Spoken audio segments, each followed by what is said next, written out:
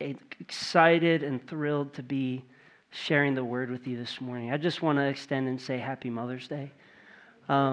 This is a very exciting season for Rach and I, as you know, this is our first Mother's Day. For Rachel, not me, obviously. But it's really cool to step into this season, and it's been beautiful to see my wife turn into a mom. And I'm sure husbands, you've felt the same way. So thank you for your tender love and care for the next generation. We've been talking through a series called Authentic. We'll get this going. Authentic. And we've talked through a number of things: authentic faith and authentic living, authentic relationships. And something that goes hand in hand with authentic relationships is authentic community. And that's what I want to share with you today. I want to talk with you through is how do we as Christians live in authentic community, and what does that even look like? Before I get into that, I think it's important for us to highlight, if we're going to talk about authentic community, that this is actually a core value of something that we believe in our church, something that we strive to put emphasis on. And so I just thought, I know not everybody every week is checking the website and like, what does Riverbend Church value? So, come on, it's okay. So I want to share with you the core values of our church. And the first one is authentic community. These are not in numerical order, but beauty and diversity, developing leaders intentionally and strategically, a radical openness to the activity of the Holy Spirit. You saw that this morning with prophecy here during worship. Every believer is a minister.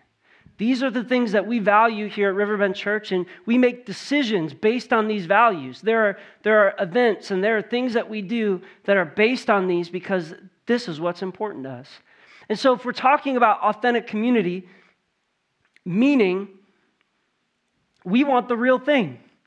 Give us the real thing, right? If you want something authentic, right, that means you want something real. You want something true, something real. So, me being an Italian, growing up in a family where we pride ourselves in making Italian sauce, and I know I'm making y'all hungry. But if I were to say, hey, let's go get some authentic Italian food, I send you the address. You type it into your phone, you drive there, and you pull up to Olive Garden, you might be a little upset, right? Yeah, because we want the real thing. I'm not going to lie, I love Olive Garden. Their breadsticks are chef's kiss. They're good. They're really good, but they have its place. If we're going to go to an authentic place, it's not going to be Olive Garden, just being honest with you. But we're looking for the real thing. And just to give you an idea of what we're talking about with community, I just pulled the Webster's Dictionary definition of community is a feeling of fellowship with others as a result of sharing common attitudes, interests, goals. It's stuff that we unite around, right? There's communities based on activities, and communities based on nationalities, and communities based on sports.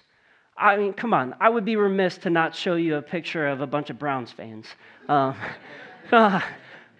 and raised in Ohio, the Cleveland, I bleed brown and orange. It's just, we're taught to be Browns fans. But I also just figured I'd show you a picture of what misery looks like. So you get a picture of all of that. But I recently was gifted an opportunity to go watch the Browns play at FedEx Field, and it was awesome. But it was so different because I was so used to watching the Browns play. Rach and I, this picture was taken when Rach and I got to go to see a game in Cleveland. And it's so different because when you're watching at a separate stadium, you're not surrounded by people who love the Browns as much as I do. But when I'm in Cleveland, it doesn't matter what happens. We're high-fiving. I don't know this person next to me, but we're high-fiving. We're having a good time because there's something that unites us together. And so when we look at Christian community, what is it that holds us together? What is it that ties us together? What is it that makes it authentic? And I would say, without a shadow of a doubt, that authentic community is rooted deeply in Christ. Without it, you're not going to find anything authentic. Without having Christ at the root of any form of community, it's not authentic. You have to have Christ at the center. Unfortunately, there's plenty of churches that we see, and that, this is a way that we can judge, is our community authentic? Is Christ being glorified? Is Christ being the one that we're here for? Is Christ the one that we want to strive to become? This is the beauty of the church, is that if we're talking about the church as a whole, if we're talking about as a whole body of believers, it's beautiful because it is very diverse, right? Not every Christian speaks English. There's Christians that go from different cultures, but there's one thing that unites us together. It's Christ. Christ is what holds us together. And the reason why is because we all come to Jesus the same way. There's nobody that can hop a fence, can bribe the gatekeeper. Nobody can earn enough money to pay their way in or work enough community service hours in order to gain salvation. No, the only way that you can find yourself in the kingdom of God and in the community of believers and receive adoption into the family of God is by believing that we are saved by grace through faith. It is faith in Jesus that brings you and unites us together, but also repentance. Repenting from our sins, thinking differently, saying, God, I turn away from the things that I've done and I'm looking more like you. I love this passage of Scripture in Galatians 3:28. It says this: there is neither Jew nor Greek, there is neither slave nor free, there is no male and female, for you are all one in Christ Jesus. See, this is what unifies us together. Beyond race, Jew nor Greek. Beyond status, slave nor free. Or gender, male and female.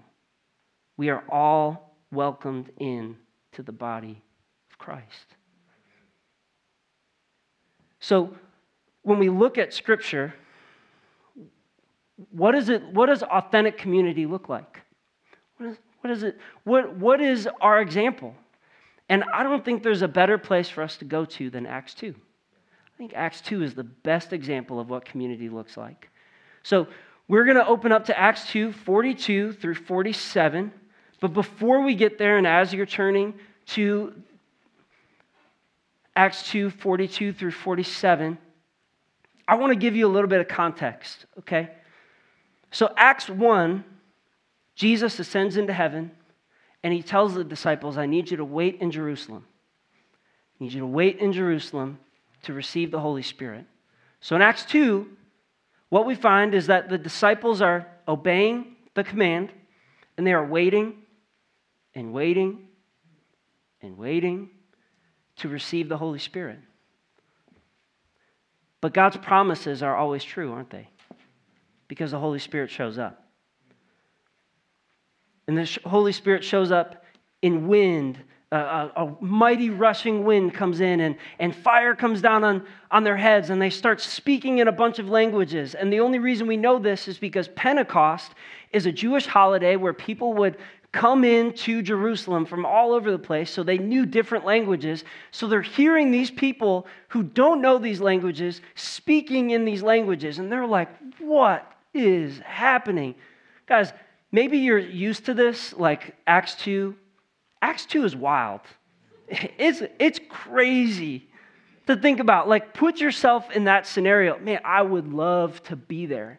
I would love to experience this. Like, it would have been so cool to see. Because some people are like, whoa, this is so cool. And then some are like, wow, somebody's been sipping the wine. And somebody's been having a good time.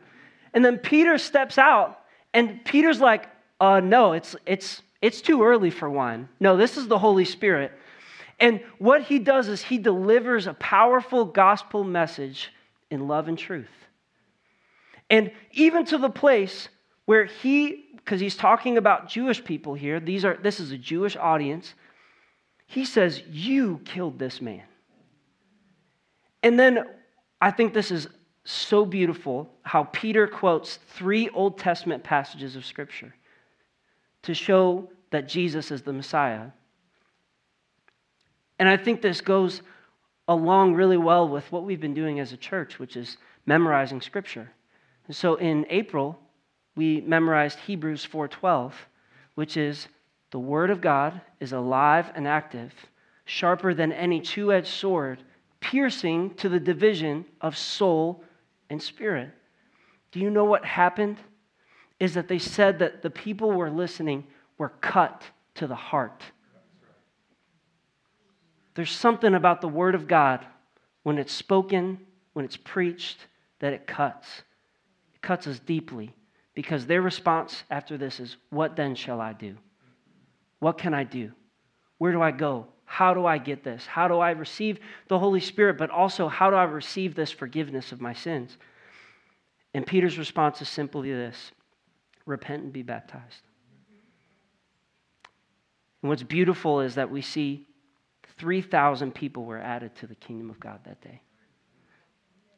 So we get into authentic community here in Acts 2:42 through 47. And it starts with this: all the believers devoted themselves to the apostles' teaching and to fellowship and to sharing in meals, including the Lord's Supper, and to prayer. A deep sense of awe came over them all, and the apostles performed many miraculous signs and wonders. And all the believers met together in one place and shared everything they had. They sold their property and possessions and shared the money with those in need. They worshiped together at the temple each day, met in homes for the Lord's Supper, and shared their meals with great joy and generosity, all the while praising God and enjoying the goodwill of all the people. And in each day the Lord added to their fellowship those who are being saved. This worked. This worked. How do you know it worked? Is because people were looking at their lives and they said, I'm missing something and this is what I need. This is the power of authentic community. This is what is beautiful about getting into a place of devoted, Christ-loving people. Because being around like-minded, Christ-loving people pushes us beyond the emotion to real, rooted relationships with Christ and with others. You see, Acts 2 was not just an evangelical or evangelistic campaign. It was evangelism, community. Getting 3,000 people into community to grow together, to strengthen one another. You see, as Christians, we need each other. There's no wavering on this. We need each other. There's 2 things that I want to point out, and then from there, we're going to talk through some things that the Lord has put on my heart regarding community. The first one is, if you read at the beginning, all the believers devoted themselves to apostles' teaching, to fellowship, communion, and prayer. This word devoted appears 6 times in the book of Acts. And what it means is it persisting obstinately in. It promotes this idea of standing firm, not moving. Which means if they were devoted towards the apostles' teaching, towards fellowship, towards communion, and towards prayer, it meant that anything else that was planned or anything else in their life had to move to the side because this was stationary. You see, they had a value for learning together, growing together, taking communion together, praying together. You see, if we value authentic community, we have to make space for it. If authentic community is important to you, then there's got to be space made to be in community. It doesn't just happen. It takes intentionality. It takes showing up. It takes being a part of people's lives. it takes us. The second thing that really stood out to me is something that I really just want to encourage you. This is just something that I feel like our church has embodied in Authentic Community, and it's generosity. And so I want to encourage you with the story. I've been here for about 7 years and been able to serve our students, and I've gotten to see a lot of people do very generous things. Seen a lot of camps be paid for, and I've seen, even recently, amazing things where I'm just blown away at God's faithfulness. But I wanted to share with you a story of what happened last year. So I got a Instagram message, a direct message or a DM from a student in youth ministry, and she said, "Hey, Pastor Josh, I think it would be really awesome if we did a Busch Gardens trip this year." And I thought, hey, you know what? That's not a bad idea. Let's do it. So I budgeted, I planned, I announced it, and I'm like, man, I want to make this thing affordable. So, we charged about $75 per kid. Now, some kids obviously had season passes and all. You don't need the details. I'm a detail-oriented person.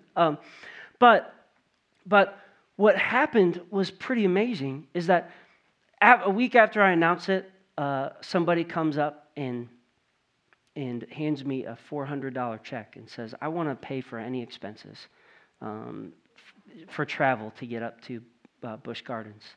And then a week later, a young couple in our church, a young couple that was visiting, approached me and said, "We really felt like the Lord we wanted to send some people to Busch Gardens."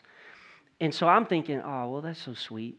I'm thinking like, $50 or something. No, it was a $500 check. And I'm like, okay, Lord, you're trying to say something. Like, this is important.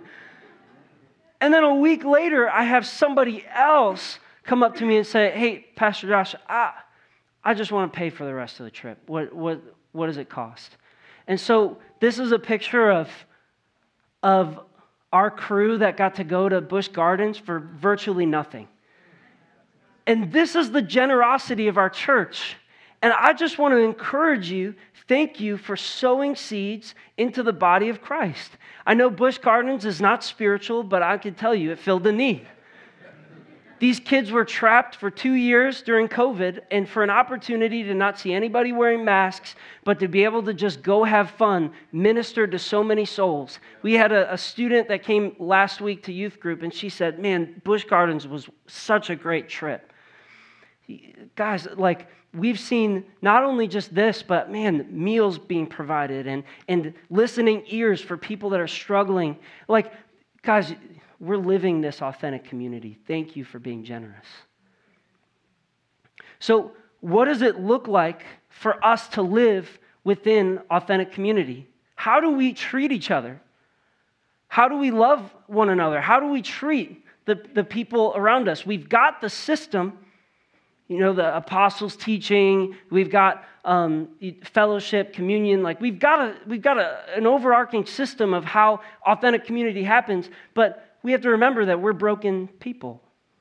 That there's some people that are just created more bold and straightforward with their words, and there's some people that are not. And so how do we, as a body of Christ, as diverse as we are, get along with one another?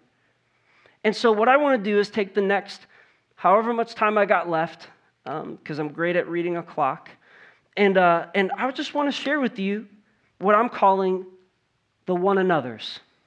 As I was reading through Scripture, I thought it was really cool. To see how many one another's are throughout Scripture. The apostles, the writers of the New Testament were very clear about how we as Christians should treat other Christians. I'm talking about people that confess and say Jesus is the Lord of their life. How do you treat that person? I don't think we talk about this enough. And I think it's something that we need. As a body, if we want authentic community, it only happens when we love and take care of one another. So the first one another is this one. Love one another. When I was preparing for this message, I just felt like the Lord was really clear with me. I'm like, "Lord, what do you want to say?" And He's like, "Love one another." And so we might only get through this one, and that's okay. But love one another. I believe that this is a foundational principle for any of the other one another's. Anything else that I say, if you don't have love, it's not going to work. If you're not doing it, working through love, it's going to fail, it's going to fold, because God is love. That's who He is. And if our community is centered on Christ, then our community is centered on love. So where I want to read from and where this passage comes from, actually just everywhere in the New Testament, but John 13, 34 through 35, this is what I like to call some of Jesus' last words. So Passover is happening. Right before this passage, directly before, Judas is found out as the one who's going to betray Jesus. And then after Judas leaves, Jesus says this, "A new commandment I give to you, that you love one another. Just as I have loved you, you also are to love one another. By this, all people will know that you are my disciples if you have love for one another." What do you think Jesus is trying to say here? 2 sentences, he says it 3 times. Love one another. If this is some of Jesus' last words, I would say that it's pretty important. So 2 things I want to point out from this passage. The first was, loving others was nothing new. When he says the new commandment I give to you, loving others was nothing new. If you look at the Old Testament, the commandment for these people were to love God and to love others, right? But what was new, a new commandment that Jesus was saying was, I want you to love differently. The way I want you to love is going to look different than how other people might love. And it says, just as I have loved you. If you read just a couple of verses before that, now, of course, I think Jesus is reflecting on the whole ministry with his disciples. But if we're looking for an immediate example, we find that Jesus, their rabbi, got on his knees, put a towel around his waist, and he washed his disciples' feet.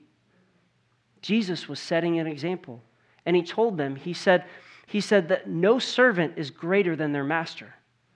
Meaning, if their master, Jesus, is willing to humble himself, honor and serve another, you're to do the same.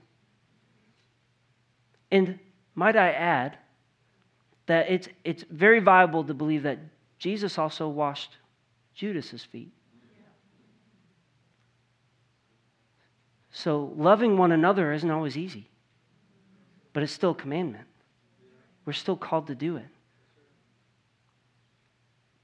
There's some people in your life that are extra grace required, right? Right? But it doesn't mean that you have to love them.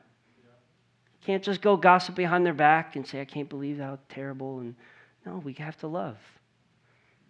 The Lord's working on my heart just as everybody else. The second thing is this. He says, all people will know you are my disciples by the way that you love one another.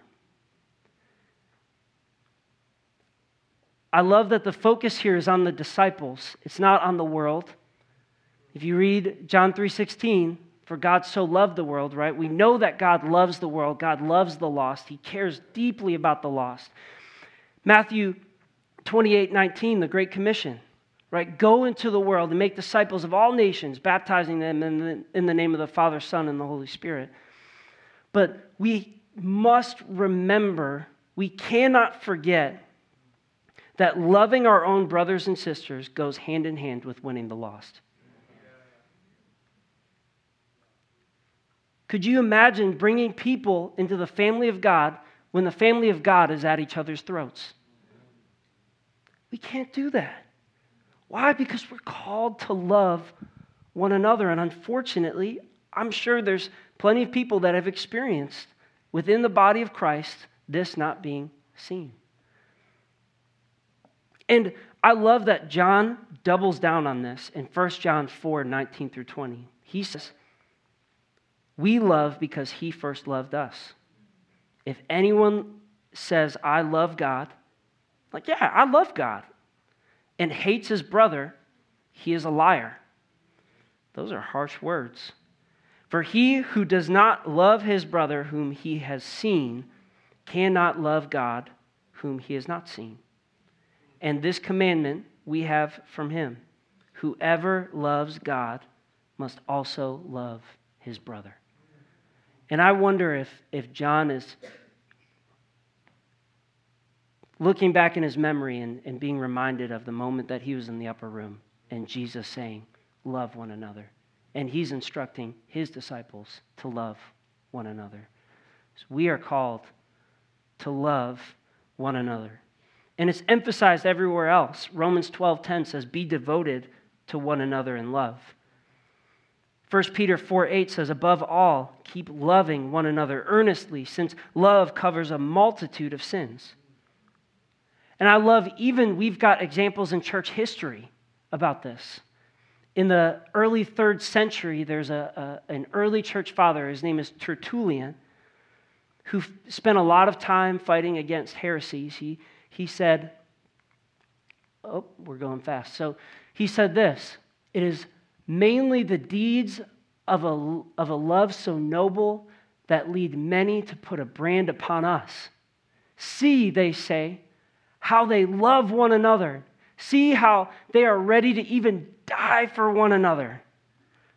These are people that we're talking about the early church.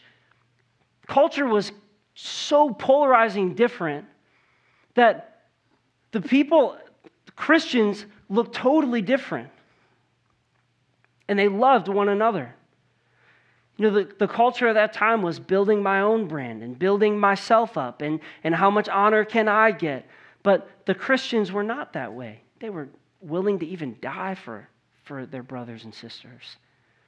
You know, this is my heart too, that as a church, you know, and I think that we're not perfect at Riverbend, but I feel like we're striving to be this, is that when people walk through our doors, they say, "Wow, I want what they have," because they love one another. They care about one another. So what does love look like? Like, it's easy for me to just get up here and be like, yeah, we need the love. Like, let's just love other people. But like, what does that actually look like? We could take a whole series and talk about this. But I want to keep it very practical with you. I want to share with you, what does it look like to love one another? This is what some people call the wedding passage, because it seems to be only read at weddings.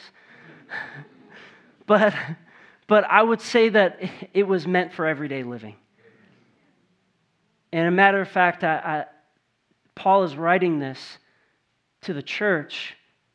Right before this, he's talking about how do we work with prophetic giftings. And he says, beyond all the prophetic giftings, this is the most important thing.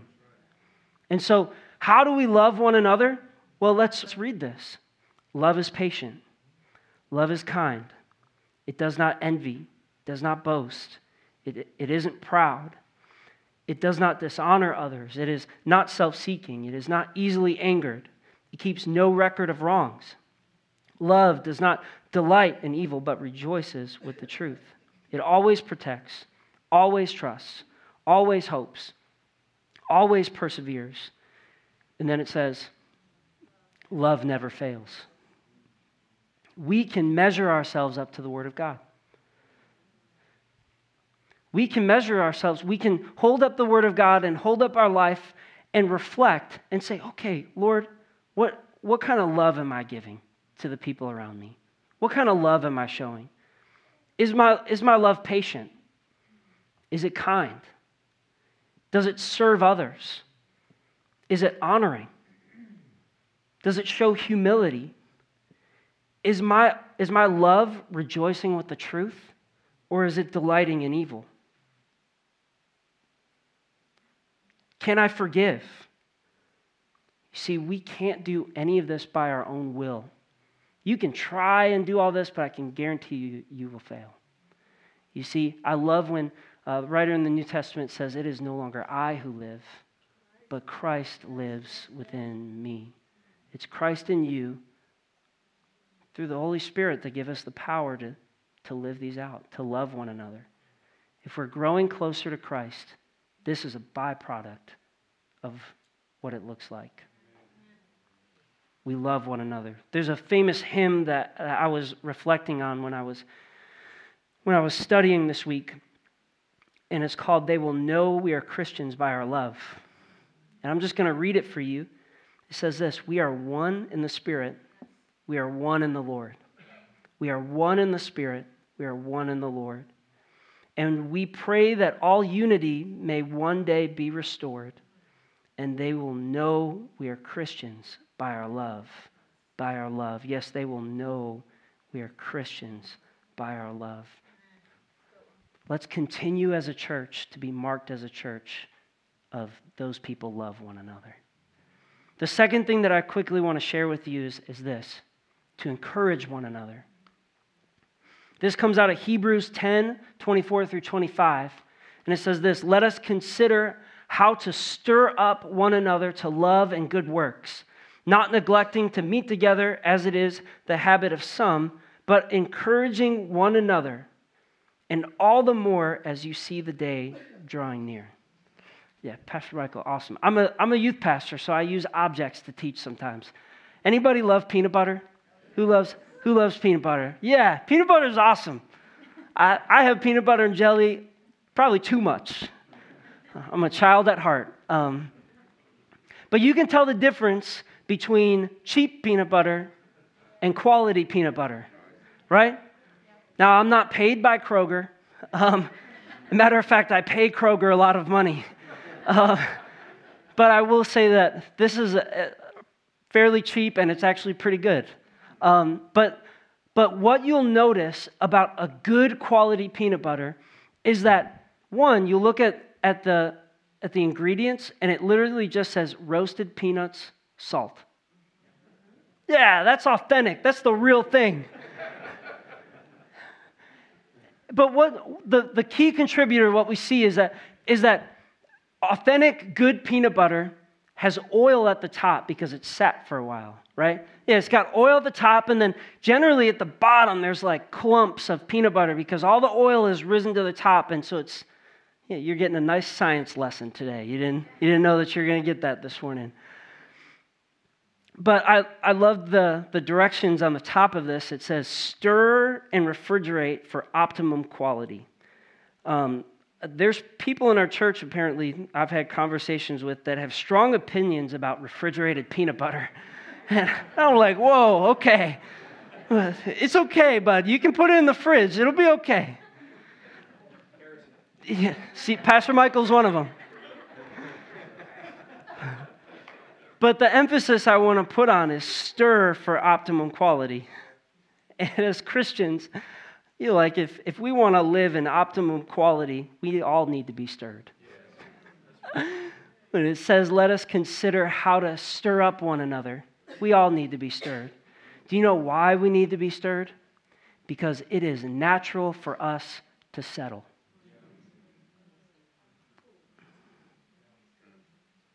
It is natural for us to drift, to fall away. If you're not in community, I can guarantee you the enemy will get you. And as a millennial, I see a lot of friends and people that I follow on Facebook and Instagram is falling away from the faith. And the two things that I question in my head is, first, what community are you around right now? And was the community around you before, did they love one another? Because those two are telltale signs. Because we are called to encourage one another, to stir up one another, to keep each other accountable, to follow Christ. Because this world is way too mean, and it's way too enticing. But I can tell you that we can find truth, we can find love when we encourage one another? How can we do this in our life? Maybe you're like, man, nobody ever encourages me. Well, how about we start encouraging one another? And I can guarantee you, you'll get some encouragement back. Just start encouraging. How does that look? Ask the Lord. The Lord speaks to us today. Ask the Lord. Lord, who's it on your heart today that you need me to reach out to? Is there somebody that just needs a personal touch today? Just send them a text. Hey, I was thinking of you today, and how can I pray for you? This is how we keep each other accountable. This is how we encourage one another. At second service, so you come here every week and you don't see somebody for 3 or 4 weeks, send them a text and say, man, I miss you. I haven't seen you in a little while. How are you doing? How's life? How can I serve you? Do you want to go get coffee soon? Guys, this is called being intentional. This is called encouraging, because I can guarantee you, if you were on the receiving end of one of those texts, your motive would be to love and to do good works just as well. We are called to encourage one another. The last one that I'm quickly going to share with you, even though that we're short on time, I really feel like I need to share it with you, is this one. Forgive one another. Ephesians 4:32 says this, be kind to one another, tender-hearted, forgiving one another as God in Christ forgave you. The last couple of years, the Lord's been highlighting this to me more and more. I was sitting over in that right wing when Pastor Bobby was talking about the Lord's Prayer. Do you know what at the end of the Lord's Prayer it says, if you do not forgive, the Lord will not forgive you. That's pretty scary, isn't it? That's a pretty strong statement. It's because unforgiveness will destroy a community. Because unforgiveness breeds bitterness, and bitterness breeds hate, and hate is not welcome in the kingdom of God. And I know that I can't just come up here and say, yeah, well, just forgive, because I'm not naive. I know that forgiveness is not always easy. It's difficult to forgive when somebody hurts you, and I know that we all carry some kind of hurt. But sometimes it's a day-to-day forgiveness. It's starting the process of forgiveness. You might say, you don't know what I've been through. I know, but what has Christ been through for you and for us? And so for us, how do we walk in forgiveness? It's an everyday, sometimes a moment by moment. It's a moment of when you start thinking, I cannot believe that person did that to me. Lord, you forgave me, so I forgive them. 2 minutes later, I cannot believe that they... It's real, right? I've been there, and I've had to coach myself and say, but Lord, as you forgive me, I forgive others. And so, as Christians, we are called to be radical forgivers. We are called to love one another, and by loving, we encourage. And by loving, we forgive. And for your study this week, if you want to look at the other one another's, go look at them. Honor one another. Bear one another's burdens. Serve one another. Speaking truth to one another. And there's more than this. The Bible has a lot to say about how we as Christians interact with other Christians. And my heart is, as this church, as we continue to live this out, as we continue to walk in authentic community, that we would be rooted and grounded in the love of God and the love of others. Prayer teams, could you come up to the front? Can anybody resonate with any of this morning? Yeah, me too. I'm not up here pretending like I'm perfect. I'm not. But we as a body of believers, it takes all of us. If we want to grow and engage in community, it takes each and every single one of us. So let me pray over you, and then I'll ask Pastor Bobby to come up and give a blessing. God, I just thank you that you created by your design community. This was your design. You created us to desire belonging. And so, Lord, as Christians, we have a responsibility to love you and to love others. And so, God, would you empower us to do so? God, even in the toughest moments, even in the moments of intense trial and pain, Lord, would you surround us with other people to pray with, to be encouraged with. And Lord, would you help us to love our brothers and sisters? In Jesus' name, amen. Amen. Pastor Robbie. Isn't that a powerful word? Amen. How many of you can say this morning, authentic community? I got it now. I grasp it. Lord, sign me up. How many of you would say that this morning? Amen. Praise God. Would you stand to your feet this morning? I'm going to speak a blessing over you as we dismiss. Mothers who are present, we have a small little gift for you as you leave. So as you leave the doors, there'll be a single flower for you to take, just so you know how much we love you. All right? So let me bless all of you as we prepare to leave today. Today I bless you in the name of the Father, the Son, and the Holy Spirit. I bless you with spiritual vitality. I bless you with physical, emotional, and spiritual strength. I bless you today with physical healing and restoration. I bless you today with the courage to stand for your convictions. I bless you today to be powerful witnesses this week, to let the Word of God dwell richly in you and be ready at any moment to share the good news with others. I bless you today as the children of God in the powerful name of Jesus.